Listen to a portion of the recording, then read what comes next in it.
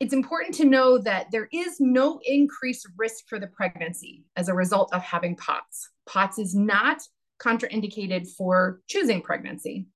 And pregnancy does not make POTS worse for the lifetime. It definitely makes it worse for the months that you're pregnant. So you can be very confident in taking POTS patients. They are totally within the scope of midwifery management. However, oftentimes extra measures need to be applied and or consults or even a multidisciplinary team to manage that patient's symptoms throughout their pregnancy.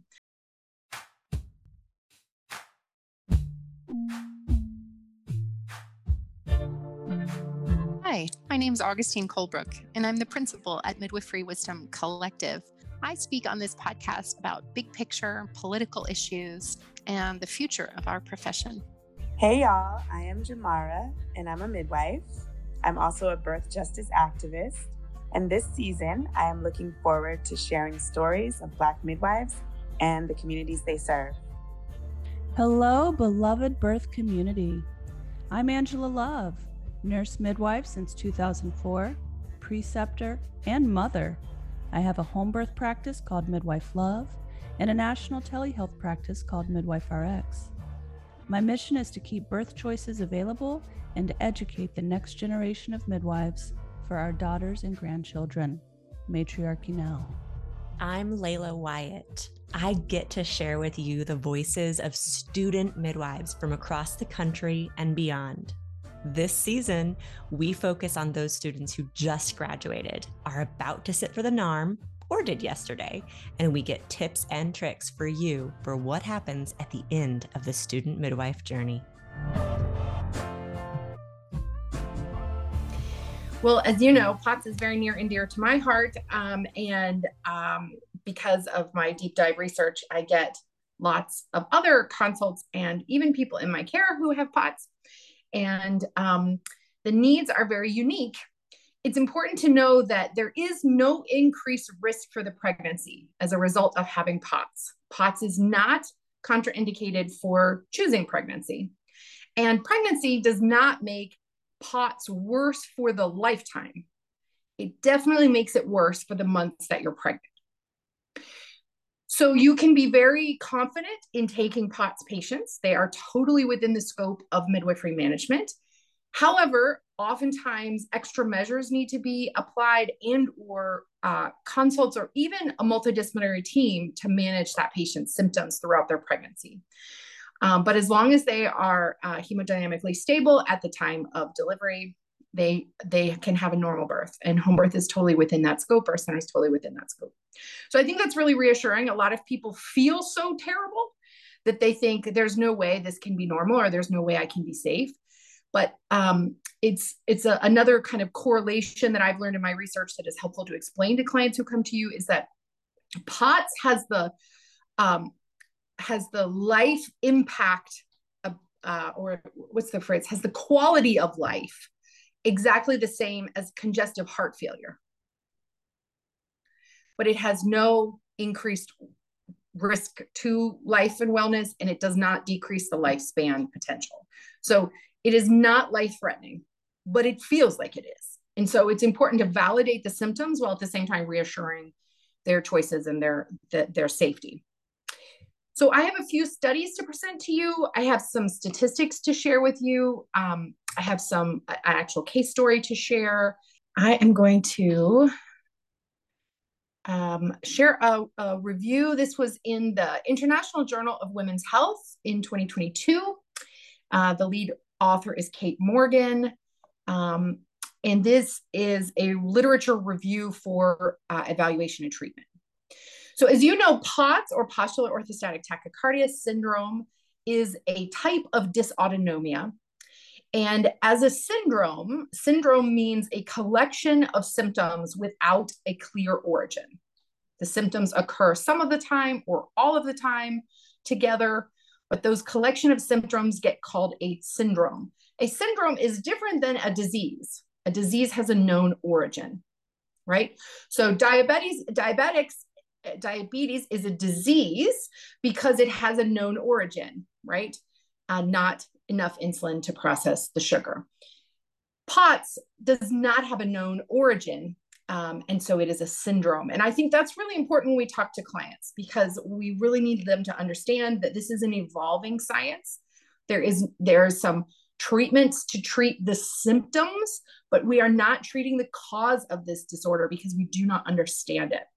So it seems pretty clear that POTS symptoms occur after several precipitating events. For instance, a large blood loss after surgery or after childbirth with a postpartum hemorrhage can absolutely result in the diagnosis or treatment or the reality of POTS. But the most common cause is a post-viral sequelae. So sometimes bacteria, but usually viral.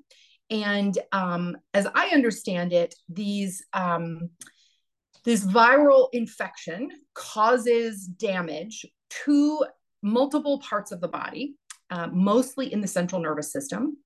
And it affects the body's ability to process or perform autonomic functions. So one of the autonomic functions that we often take for granted, because we don't ever have to think about it until you have POTS, is that your body has an ability to stay vasostatic, balanced. So no matter what position you're in, whether you're laying down, sitting up, or standing, your blood volume defies gravity.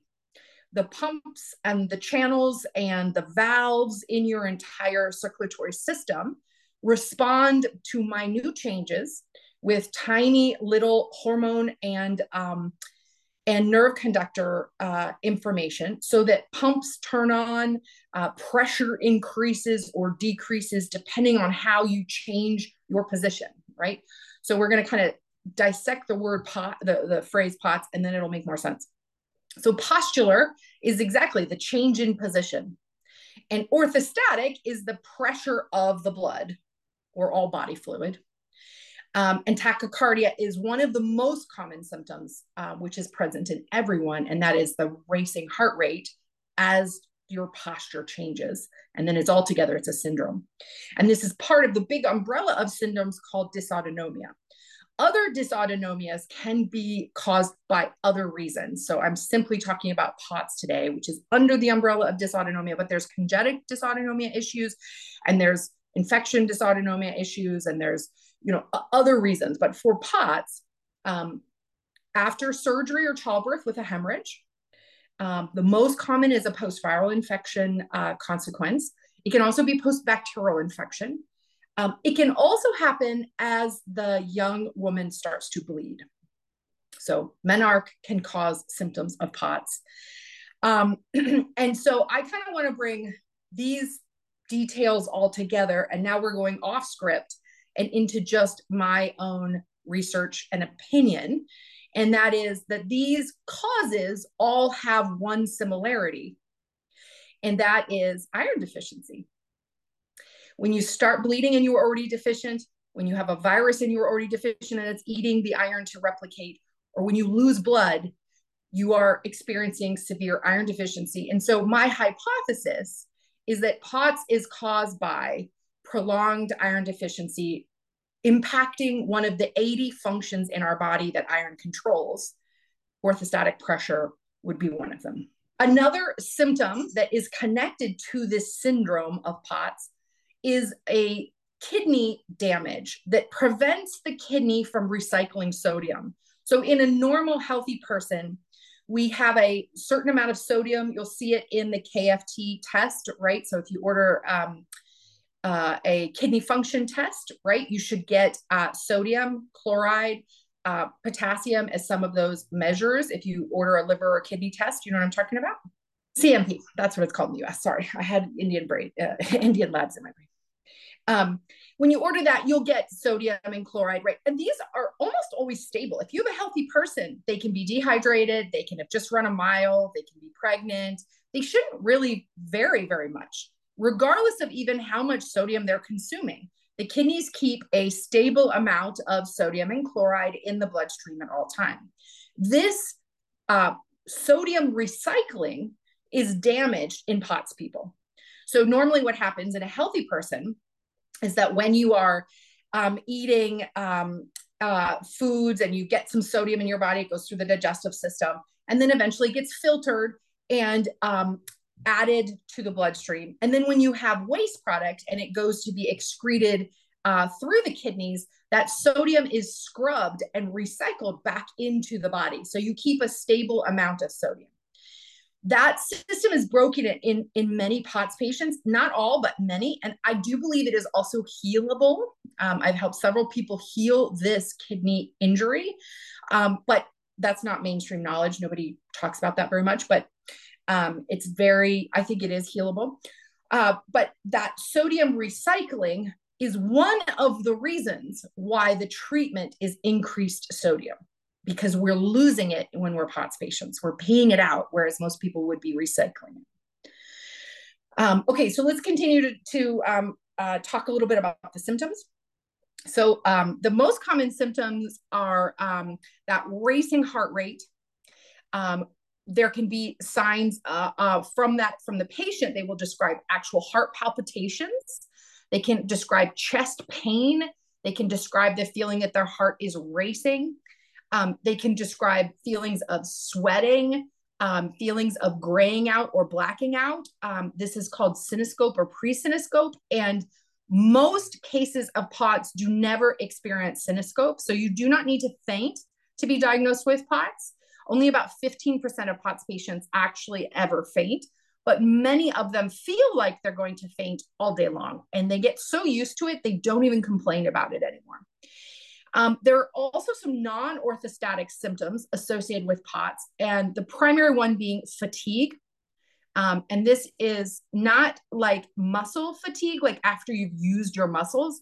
This is a whole body fatigue. It oftentimes also involves cognitive fatigue, which is sometimes called brain fog. There are headaches associated with POTS in almost all patients because of that blood flow lack to the brain.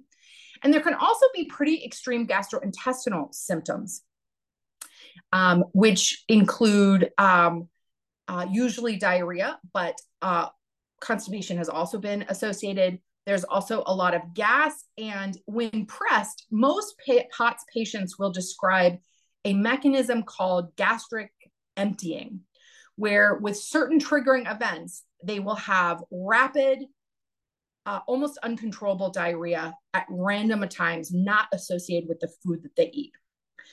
And then there is also many bladder symptoms associated with POTS. The most common one being that they need to urinate more frequently at night. And the reason for this is when you are upright most of the day, and that we do have that blood pooling effect in the lower extremities because those pumps are not pushing the blood upwards. When you finally do lay horizontal at night, that blood redistributes, that fluid redistributes, and we suddenly have excess waste stored in the body that must be emptied. So it is simply another symptom of that postular dysfunction. POTS is 4 times more likely to happen in women, particularly of childbearing age, and it's most likely to present during the teen years. And so obviously this is definitely a concern for pregnancy and postpartum health. Before COVID, it was estimated that 3 million people in the United States had POTS. But since COVID, 15% of the US population developed post-COVID symptoms, long COVID, and 76% of those long COVID sufferers have POTS, which, if you want to do the math, relates to 40 million Americans are now suffering from POTS, and almost all of them are women. So yes, this is important for us to know about. You will definitely have a POTS patient in your office, probably already do. So let's talk about diagnosis. Most people are grossly underdiagnosed unless they were very, very sick post-COVID or post a viral infection or post a childbirth. And they were very dogmatic about pushing and pushing and pushing for diagnosis. And they lived in Amherst, Massachusetts, or Houston, Texas, which are the only 2 major POTS clinics. They probably don't have a diagnosis. Diagnosis is very simple, and I encourage all midwives to add this to your repertoire. When you're doing a belly check, when you start the belly check, put on a pulse oximeter and tell them to relax. Talk sweetly, massage the belly, check the baby's position, measure fundal height, do all the things. And then when you're done, have them sit up and stand up and watch the pulse oximeter. If the number of that resting calm number jumps 30 beats or more, you have diagnosed POTS. That is not normal. Normal people should not raise max more than 15 beats in a change of position. And within moments, it will regulate to come back to pretty much baseline. Abnormal, injured central nervous systems cannot compensate because the pumps are not pushing the blood up where it belongs. And the body essentially feels like it's going into hypovolemic shock. So the heart starts racing, the blood pressure will drop a little bit, not tremendously, but a little bit, sweating, heart palpitations, feeling sick, graying out, blacking out, their ears may ring, they may develop an instant headache, and they feel horrible. This is because there's not enough blood to their brain.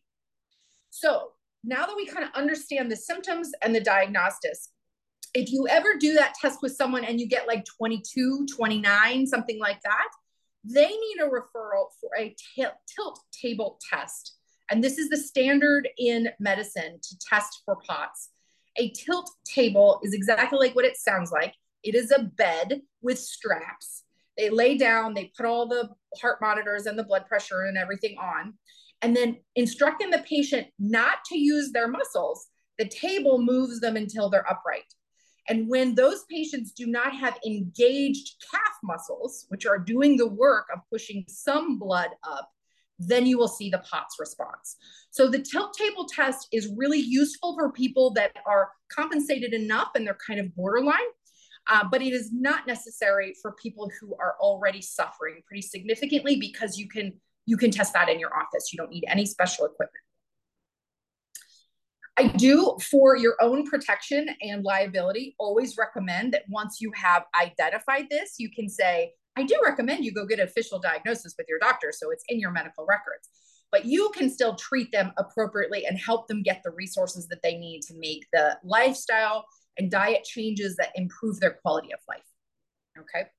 So the most important change in their lifestyle and diet is to have a full capacity of blood at all times. It sounds really basic, but they can't go through the ups and downs that normal folks do throughout the day, right? So you wake up in the morning and you're kind of dehydrated because you haven't had a sip of water in 12 or 14 or 16 hours, depending on the day. That cannot happen with POTS patients. They will feel horrible instantly. They cannot go into the hot weather and have their vessels dilate as a result of the heat without a lot of measures to protect them. They cannot go into hot, steamy showers or saunas or hot tubs without measures to protect them. They cannot exercise, go running, or otherwise sweat and lose electrolytes without measures to protect them. So you can get, and I am living proof, you can get a very good baseline quality of life with these measures where you can live your normal life. You may not be able to live in the heat, and you may not be able to live with an extensive amount of exercise, but you can live comfortably with the measures I'm about to tell you. Then there are extreme measures, which we'll talk about in a minute. So the basic measures are enough water and salt to keep your blood volume up and to keep your fluid in your vessels. Yeah. So the standard recommendation for pregnancy, this may be different for your teen daughters, but for pregnancy, the standard recommendation is at least 2.5 liters a day, preferably 3.5, and 7 grams of sodium.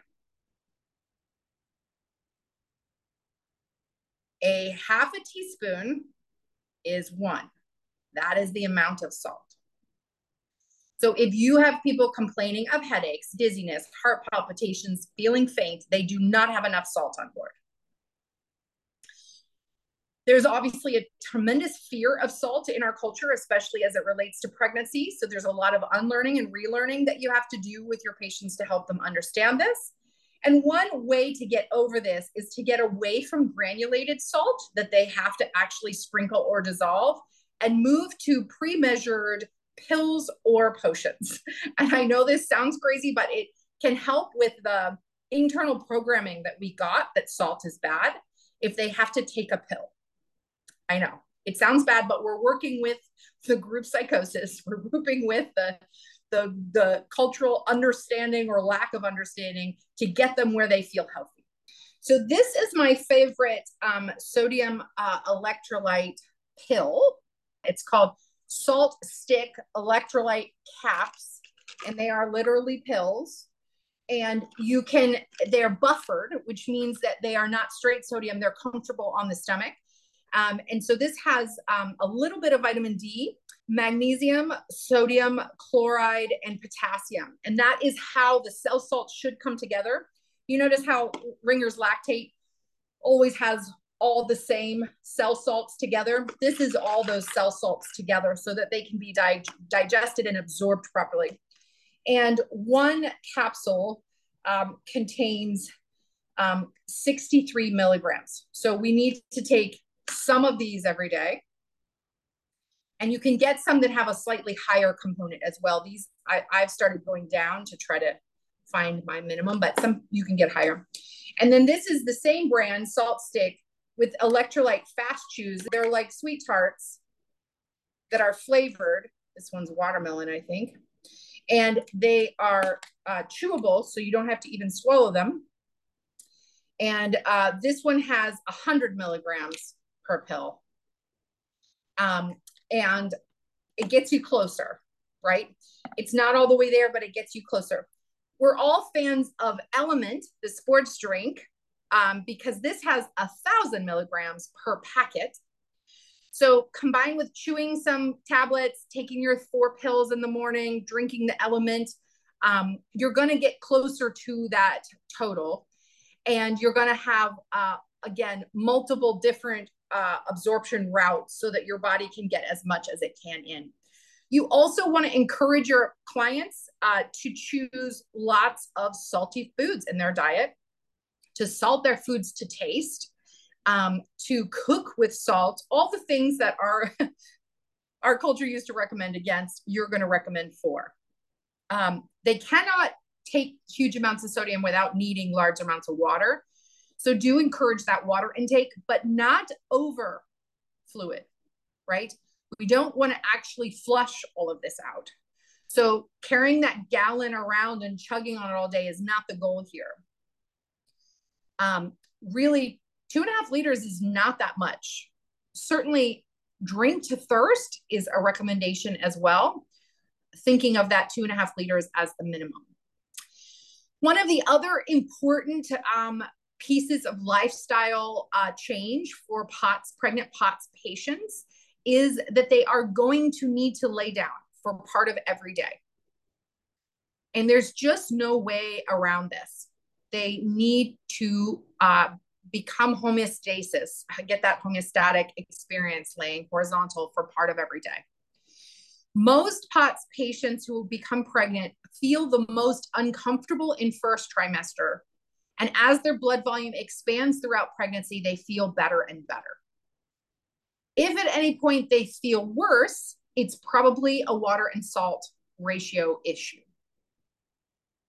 So once they pass out of first trimester, they should just feel better and better if they're following these diet recommendations and laying down once a day. Essentially, we're resetting the clock, right? So when you get up in the morning, your blood starts to fall. Gravity starts to take its effect. Those pumps are not as effective, and so it starts to fall.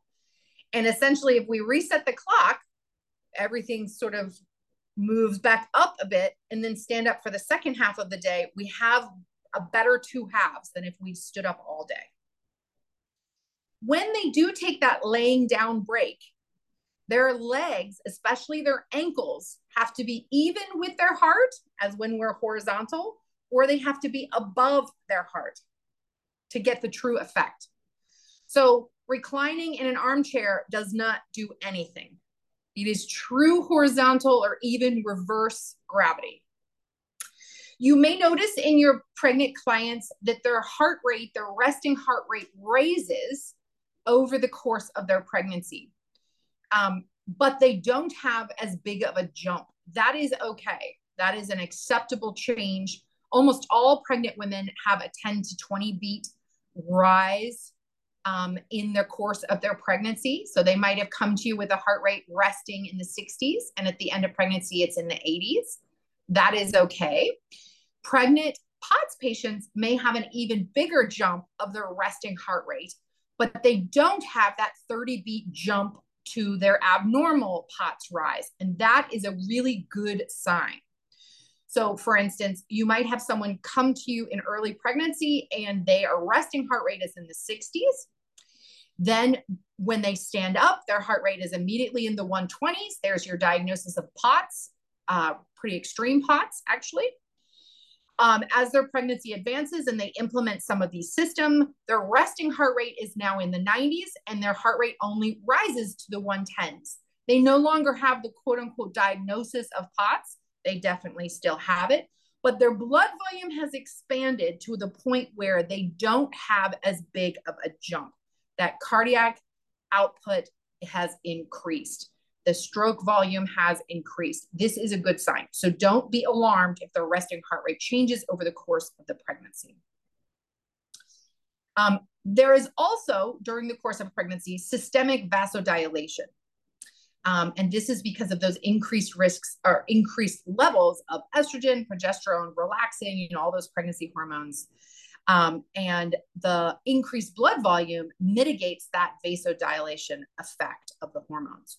So overall, we see more blood able to move in more places, and that might cause the heart rate to rise. So that's okay.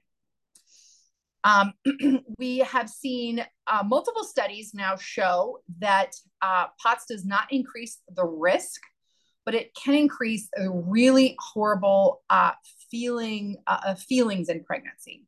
And so many women report really severe POTS symptoms from conception pretty much on until second trimester. And then mild to moderate symptoms will be reported. More of these symptom resolving lifestyle choices, the better. I have found that almost all POTS patients are in fact iron deficient. And so I recommend that all midwives also spend a good amount of time focusing on their clients' iron ferritin levels, bringing those up, really recognizing the deficit of lab reference values. I think if you've taken a course from me before, lab reference values are determined by your community minus the outliers. So we take all laboratory standards. They're required to take at least 125 samples, take off one standard deviation from the mean, take off those outliers, and report that average. And if you've ever done ferritin labs at your local lab, you'll get something from 10 or 12 or 15 to 250 or 300 as the range of ferritin. That is, of course, not normal. That is the average of the range in the community you're serving. It is not normal. So normal ferritin for a healthy person with enough reserves to make it through their pregnancy is at least 125 to 350. During the course of pregnancy, that ferritin will drop as much as 100 points to sustain the pregnancy. So take your ferritin values with a grain of salt, depending on the stage of pregnancy that patient is in. If you get that patient anytime before 20 weeks and it's below 45, they are in crisis. They have critically low ferritin and they need to begin a supplement protocol. I really love the iron protocol with my friend Caitlin on Facebook. It's a Facebook group called the Iron Protocol. She also has a website by the same name, and I think she's writing a book by the same name. And it's got a very clear free guides on the Facebook profile you can follow. There is a specific dose amount. We'll kind of drop that up on the screen so you can see that as well. And you can follow those guidelines to have a much better outcome. If your patient is very severely affected by their symptoms and they are very severely iron deficient, considering an iron infusion is not a bad idea. Iron infusions cause oxidative stress, which can definitely exacerbate POTS symptoms. So we have to take it a careful consideration. And in the United States, I definitely recommend that you have a hematologist on board for this diagnosis and treatment. There can definitely be a lot of comorbidities with POTS. Many POTS patients have neurodiversities. They have Ehlers-Danlos syndrome. They have MCAS. There's a lot of other comorbidities. So in that circumstance, definitely get a hematologist on your team and discuss the value of iron infusions if we think that might better their symptoms. But at the very least, oral supplementation usually makes people feel good. On the market right now, most people are recommending non-heme iron, and I'm kind of against that. I think we should be recommending heme iron. The only reason we're recommending non-heme iron is if they're vegetarian and absolutely refuse to have any animal product, right? If they don't want to get their iron sources, they only want it to be a vegetarian, then non-heme is your only option. But the real reality is that iron, all iron, is very hard to absorb. In fact, heme iron from animal sources, only about 35% max of the iron you take is actually absorbed. That's why it causes constipation in people, is because they can't absorb the large doses they're taking. So for gastrointestinal comfort, it's much more recommended that they take it multiple doses in a row instead of one large dose, and that they take it all before 1 p.m. when the hepcidin rises in the liver, and that they don't take it with calcium containing dairy products, because calcium ions block iron absorption. So it's kind of a complicated prescription, because they have to take, essentially 40 milligrams with 3 different doses, 2 hours apart before 1 p.m. without dairy every other day. It's a complicated diagnosis. But once you start understanding iron metabolism, that makes a lot more sense, and it makes the gastrointestinal comfort a lot better. And also you want to take things that increase the absorption, like magnesium, vitamin D, and vitamin C.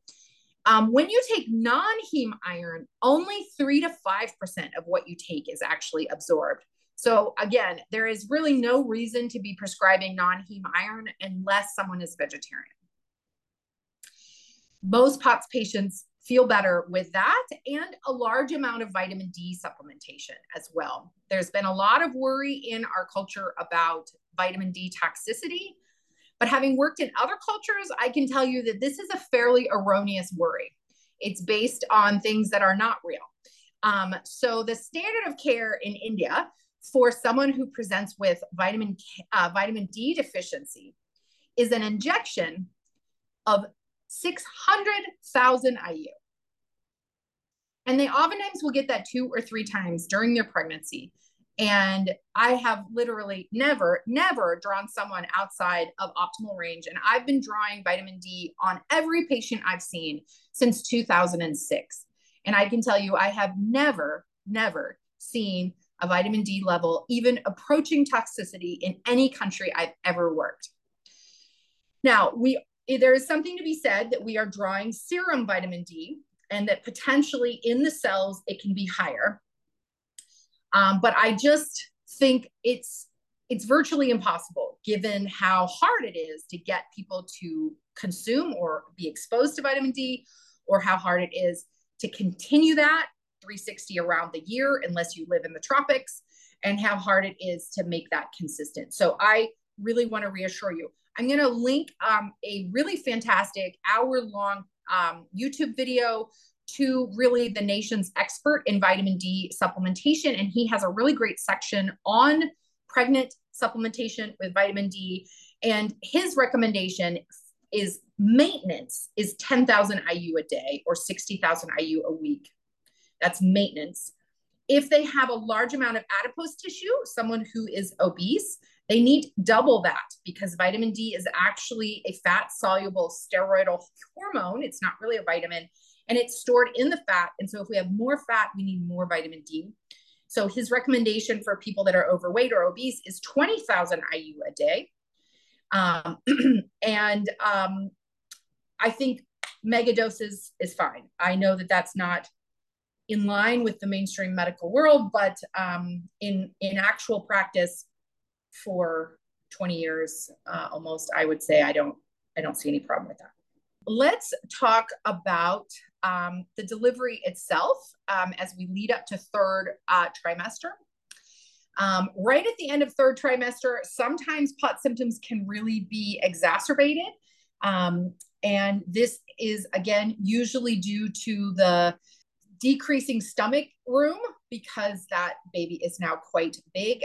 And so depending on somebody's stability and symptoms, you may need to offer IV fluid as a part of your treatment for patients who have POTS worsening. Some reasons why regular IV fluid treatment for POTS patients might be standard is if you live in a hot region or they are going through a part of their pregnancy in the heat, especially third trimester. In summer, they're going to almost always need IV fluid. If they are experiencing hyperemesis gravidarum, they're definitely going to need fluid. If their kids get a stomach virus and they also start puking, they're probably going to need IV fluid much more than the common population. So this is, again, probably a little bit off the mainstream, but I want to really give you some real in the trenches kind of advice here. And that is IV therapy is very safe. It's used around the world all the time. It's very effective. Some normal saline or some lactated ringers is pretty much appropriate anytime you have the idea that it's needed and the patient says yes. You can pretty much always do that. Every midwife has IV skills, or they should. You should know the only real risks of IV therapy are minimal. We can go through them together. Obviously, a hematoma, try to get it in the vein. If they have a bruise, it's not life-threatening. Obviously, prep your lines. Infiltration is a risk of IV, but you should never have that if you follow proper protocol. Infection is a risk, but IVs are in for maybe an hour, hour and a half. I don't see how there would ever be an infection developed there, even if you didn't use proper techniques. So that's not really a risk. So IVs are very safe, y'all. I really don't want you to worry about this. It is the first line treatment in every single ambulance around the world. It is standard when you check into a hospital for just about any reason.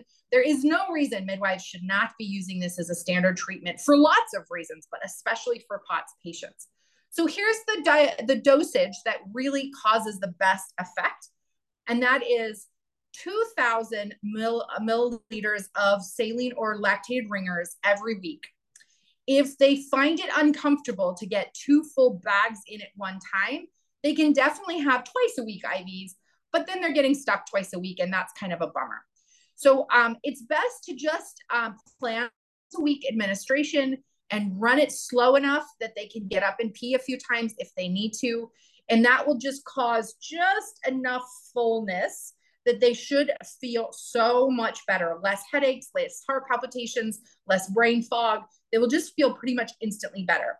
By the 5th or 6th day, they won't feel so great again, and they'll be ready for their next IV. So plan accordingly on the day of the week, depending on what they need to get done to make their life work.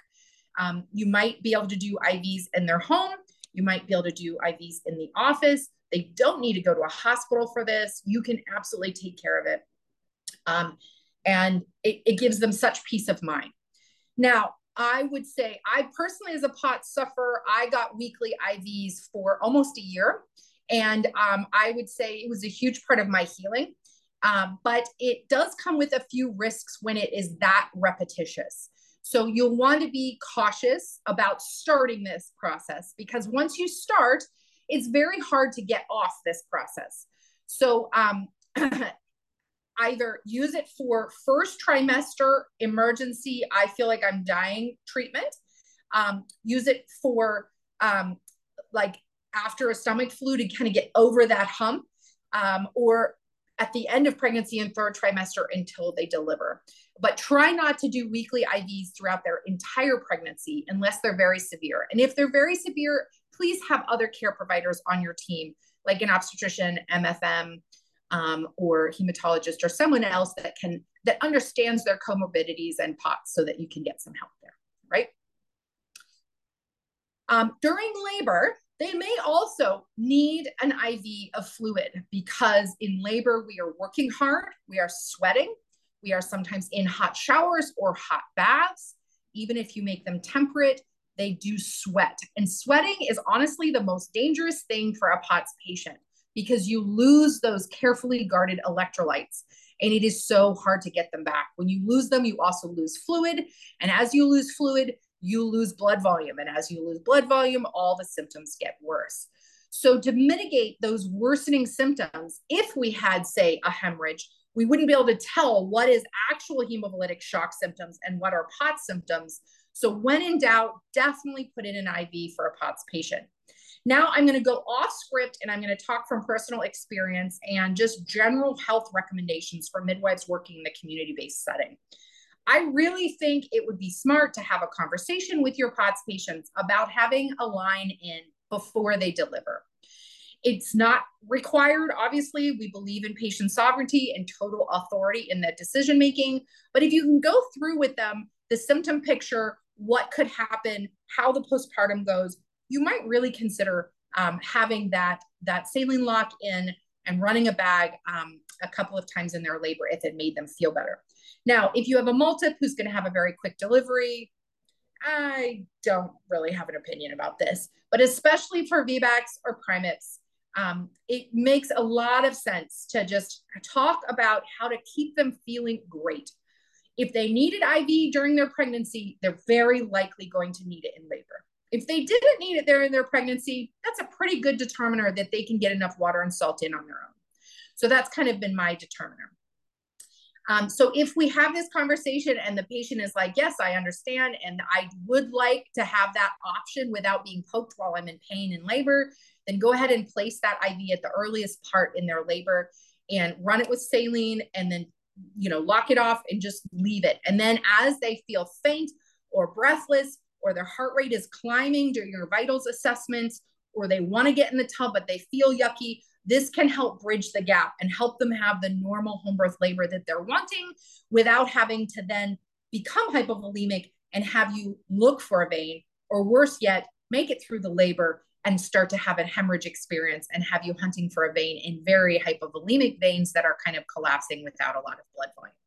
So this is a safety mechanism as well as a comfort mechanism for the client. And if you get them involved on this right in the beginning, oftentimes they understand the value and they're very excited about it. Very few people will say no. They're like, you can do an IV in my house and I can have my home birth? Yes, I want that, right? So that's very positive. Okay, and then the other really exciting news is that most people feel significantly better postpartum. So after they have that baby, they still have a bit of expanded blood volume. And in those first few hours and days, they feel amazing. So much so that one study reported that 50% of women felt better compared to their pregnancy and even before their pregnancy. And 50% of their symptoms had completely disappeared by day 5. So you can reassure people that they feel a lot better after pregnancy. However, as the week or week and a half after birth proceeds, those pre-pregnancy symptoms may return. And POTS patients, after they've had a pregnancy, do experience a higher prevalence of postpartum complications, including postpartum mood disorders. So it's very important if you have someone with chronic physical illness, to investigate any potential chronic mental illnesses and make a plan for postpartum emergency measures, whether that is a physician on your team, a counselor on your team, potentially medication that they've taken before, ready and available, because they may not want to be traveling in public when these symptoms come back, and to kind of have a plan for treatment at home would be great. Always remember, you can also give an IV of fluids postpartum, and that might exacerbate some of the symptoms. But again, this is complicated. And the mix of physical, pregnancy, mental health, psychosocial, there's a lot of levels here. So make sure you have other people on the team who can help come on board and help guide those decision makings postpartum. Okay, questions so far? With this complicated stuff, at least in my experience, they're overwhelmed. They're overwhelmed by life, full stop. Yep. And then I come in and I'm like, well, here are all the things that we can do to help you feel better. And they go, and now it's worse. I'm so overwhelmed. I can't do that protocol. So if someone's that sick, they need IVs. Okay. So you start with IVs. That maybe creates enough brain space that then they can incorporate some other things. Now, I think this is what is actually missed a lot in mainstream world, and sometimes even midwifery world, is when you have someone who's suffering and you give them solutions that work and they can't implement them, that is the diagnosis of brain fog. That is brain fog. Yes. So they are having such severe access to functional executive function that they need help. They literally can't. No, they can't. One option is to get an in-house postpartum doula for prenatal care. One is to get mom or sister to come stay with them for a while. If they have the means, order in food and create more functionality so that it isn't all on mom's shoulders. But for you as their care provider, giving them some more resources, which is going to be those lactated ringer IVs so that they have more brain function, is going to be the best solution. And remember, they mostly feel worse in first trimester. So if you get someone who feels worse in first trimester, do not hesitate to give them that really incredibly useful IV. You talked about healing kidney stuff. Well, there's a short answer and there's a long answer. The short answer is vitamin B1 in high dose. Okay. And this is because many of the symptoms of POTS are very, very similar to the symptom picture of a very old disease called beriberi. It happened when the industrial farming started to strip the germ off of grains, and the main nutrient that then was absent from the entire diet was B1. And so when they started, adding B1 into fortified cereals, that disease. So that's some old history, and it's a very short story. But essentially, when I add B1 back in high doses for that client, even if they're eating food sources of B1, we add it in a high dose. I think it heals the kidneys in a really special way. And one way that I see that is in sodium recycling. And this is all my hypothesis. You can't read this anywhere. I apologize, but I'm working on writing a paper. I have a question. When you were talking about postpartum hemorrhages, is there sort of a threshold for that? I mean, what the same specifically? Okay. Same exact process. There's no difference in the risk or the amount. There's a difference in the reaction. So someone who's already mildly hypovolemic because of their POTS and their inability to sodium recycle, which means they lose more fluid, they're going to feel horrible when they bleed. And you won't be able to do what I like to do, which is treat based on hemolytic stability, right? Instead of based on a number, I'm going to treat based on hemolytic stability or instability. If she's already unstable, I might be doing less or more, right? I might be second guessing my opinions, or I might be doing more than she needs. Like they might transfer unnecessarily when all they needed was a bag of fluids, right? So obviously one of our first line defenses to treat postpartum hypovolemic shock is to give replacement fluids. And what I'm saying is, in a POTS patient, you might consider doing that before you even have the hemorrhage throughout their labor, because we know they're at risk for that. Okay, so having a lower threshold, would that be the same like with using Pitocin or any type of like anti-hemorrhagic homeopathic tinctures or medication or Pitocin? Like, would you give that sooner for those particular clients? I don't know of any studies that show that they will have that they need sooner treatment. I think you can treat the hemorrhage appropriately according to how you normally do. I'm just reminding you that POTS patients will be already mildly hypovolemic before they bleed. So when and if they bleed, the reaction and the consequences will be faster. So to mitigate that, let's bring them back to normal blood volume by having fluid on board in their pregnancy, in their labor. And again, you can base this off of getting to know them during your pregnancy. You can base this off the ability of them to report their symptoms, and obviously their vitals. But for many of them that needed IVs in their pregnancy to feel normal, they're going to need IVs in their labor to feel normal. If they made it through pregnancy without any IVs, probably you can just bring them element drink after element drink and they'll make it through their labor too, right? It is important to know that POTS patients should really basically never be given plain water in their labor.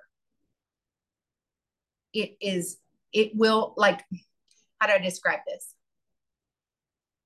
You have to go back to the principle of osmosis, right? When you have two liquid bodies with a semi-permeable membrane between them, nutrients flow from the place of high concentration to the place of low concentration. Yes, that makes sense for everyone? So if she's hypovolemic, then the high concentration is her blood volume.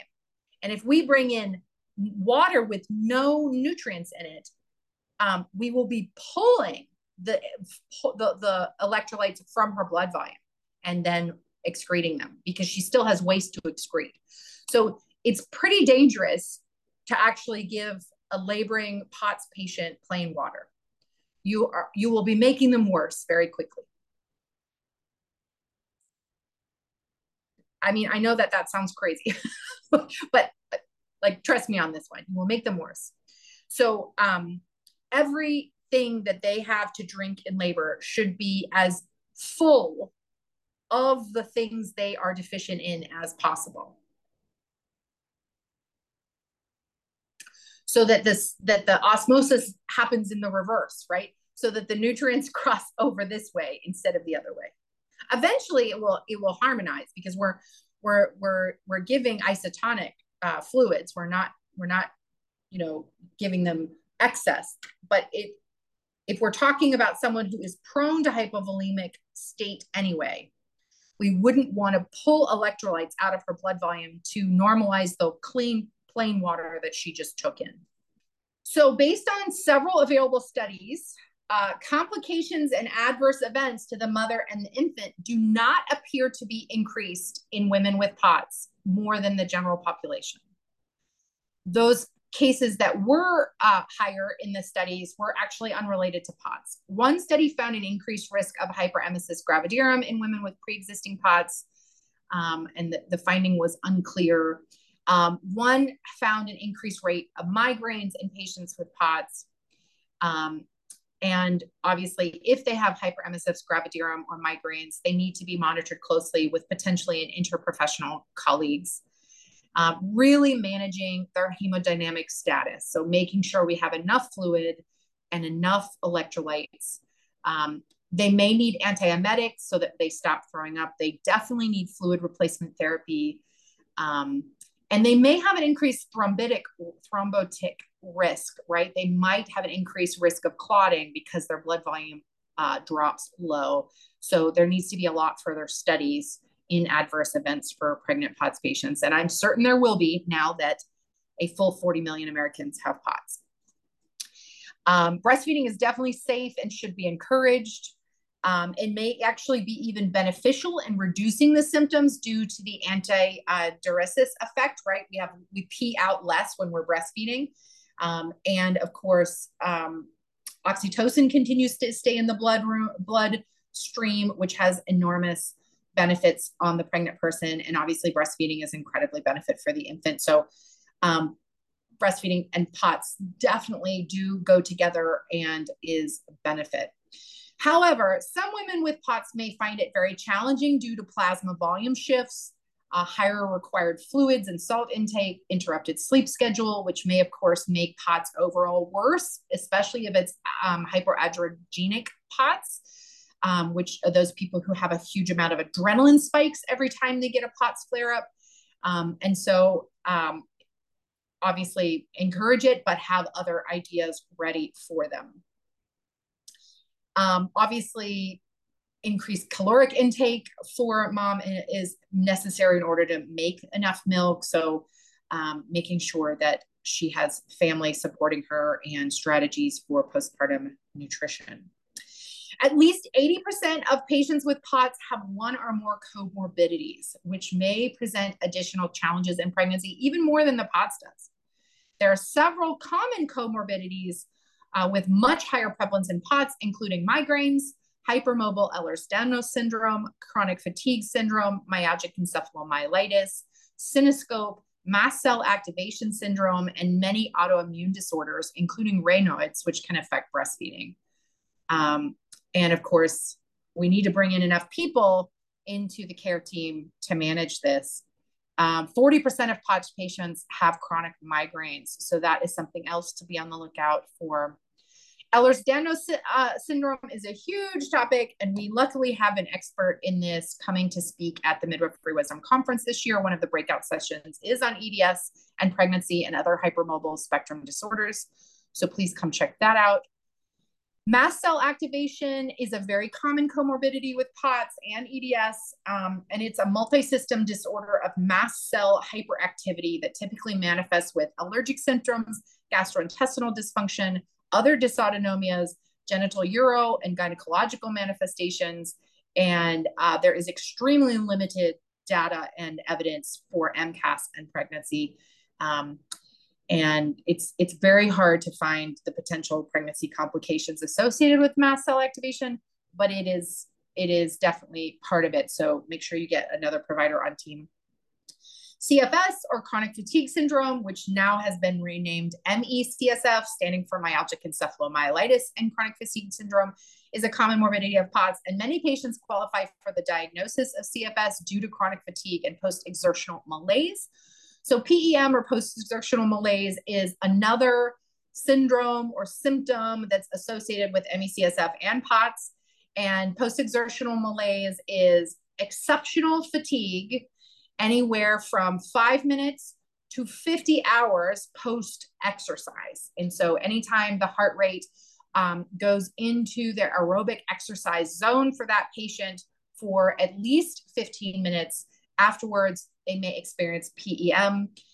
So POTS patients should be very carefully coached to not do aerobic exercise in pregnancy, because it can bring on PEM, it can make ME/CSF worse, it can make the POTS worse, and ultimately, if they're sweating, they're losing those electrolytes. So movement is definitely still advisable, and they may be able to do gentle yoga, they may be able to do swimming, they may be able to do stretching, they may be able to do a recumbent exercise where they are doing rowing or leaning back biking, the recumbent biking.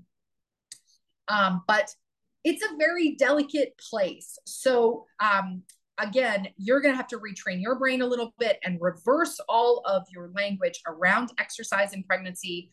Studies definitely show that women who exercise in pregnancy have better outcomes, except POTS patients. So exercise does not make their pregnancy better. It does not make their outcome better. It makes them feel horrible because they are losing salt, losing electrolytes, losing fluid. Sweating is very bad for a POTS patient.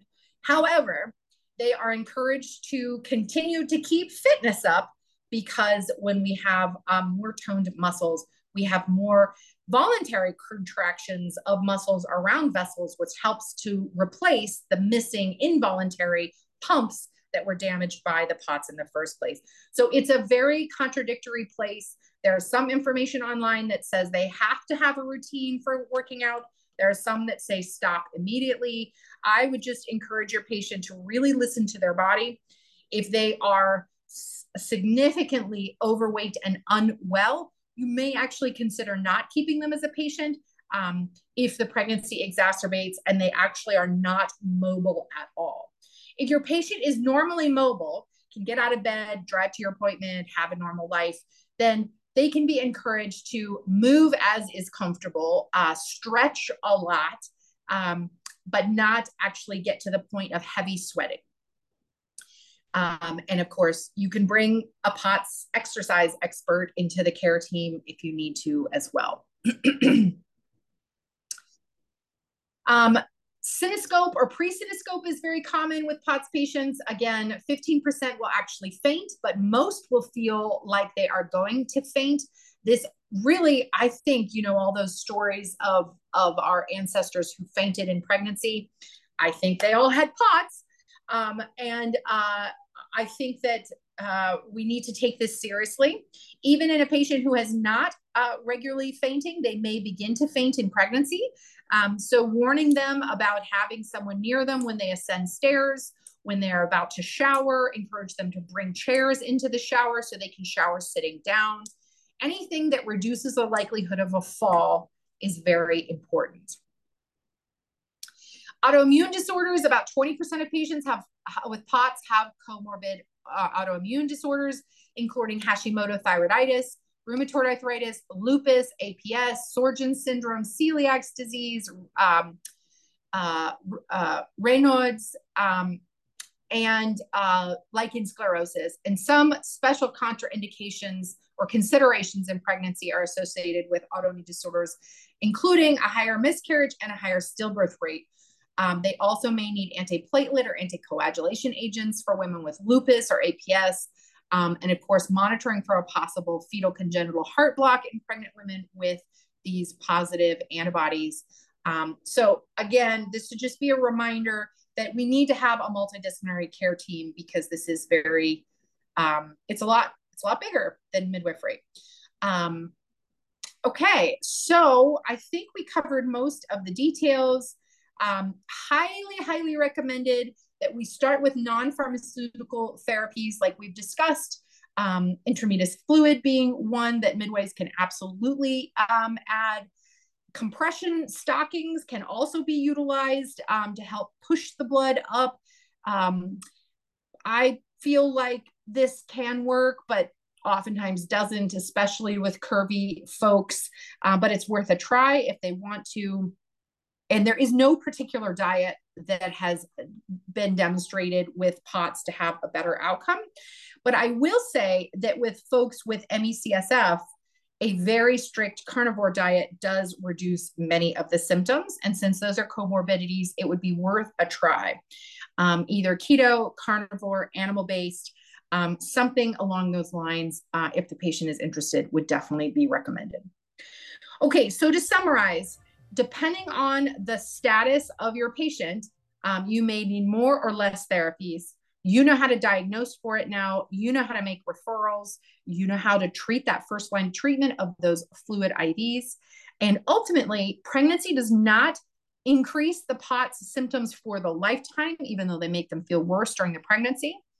And POTS does not increase the risk of pregnancy, although it does increase the risk slightly of postpartum complications. Yeah, I hope everyone really gets ready for this because the expansion of this population is massive and we need to be ready to meet these folks' needs.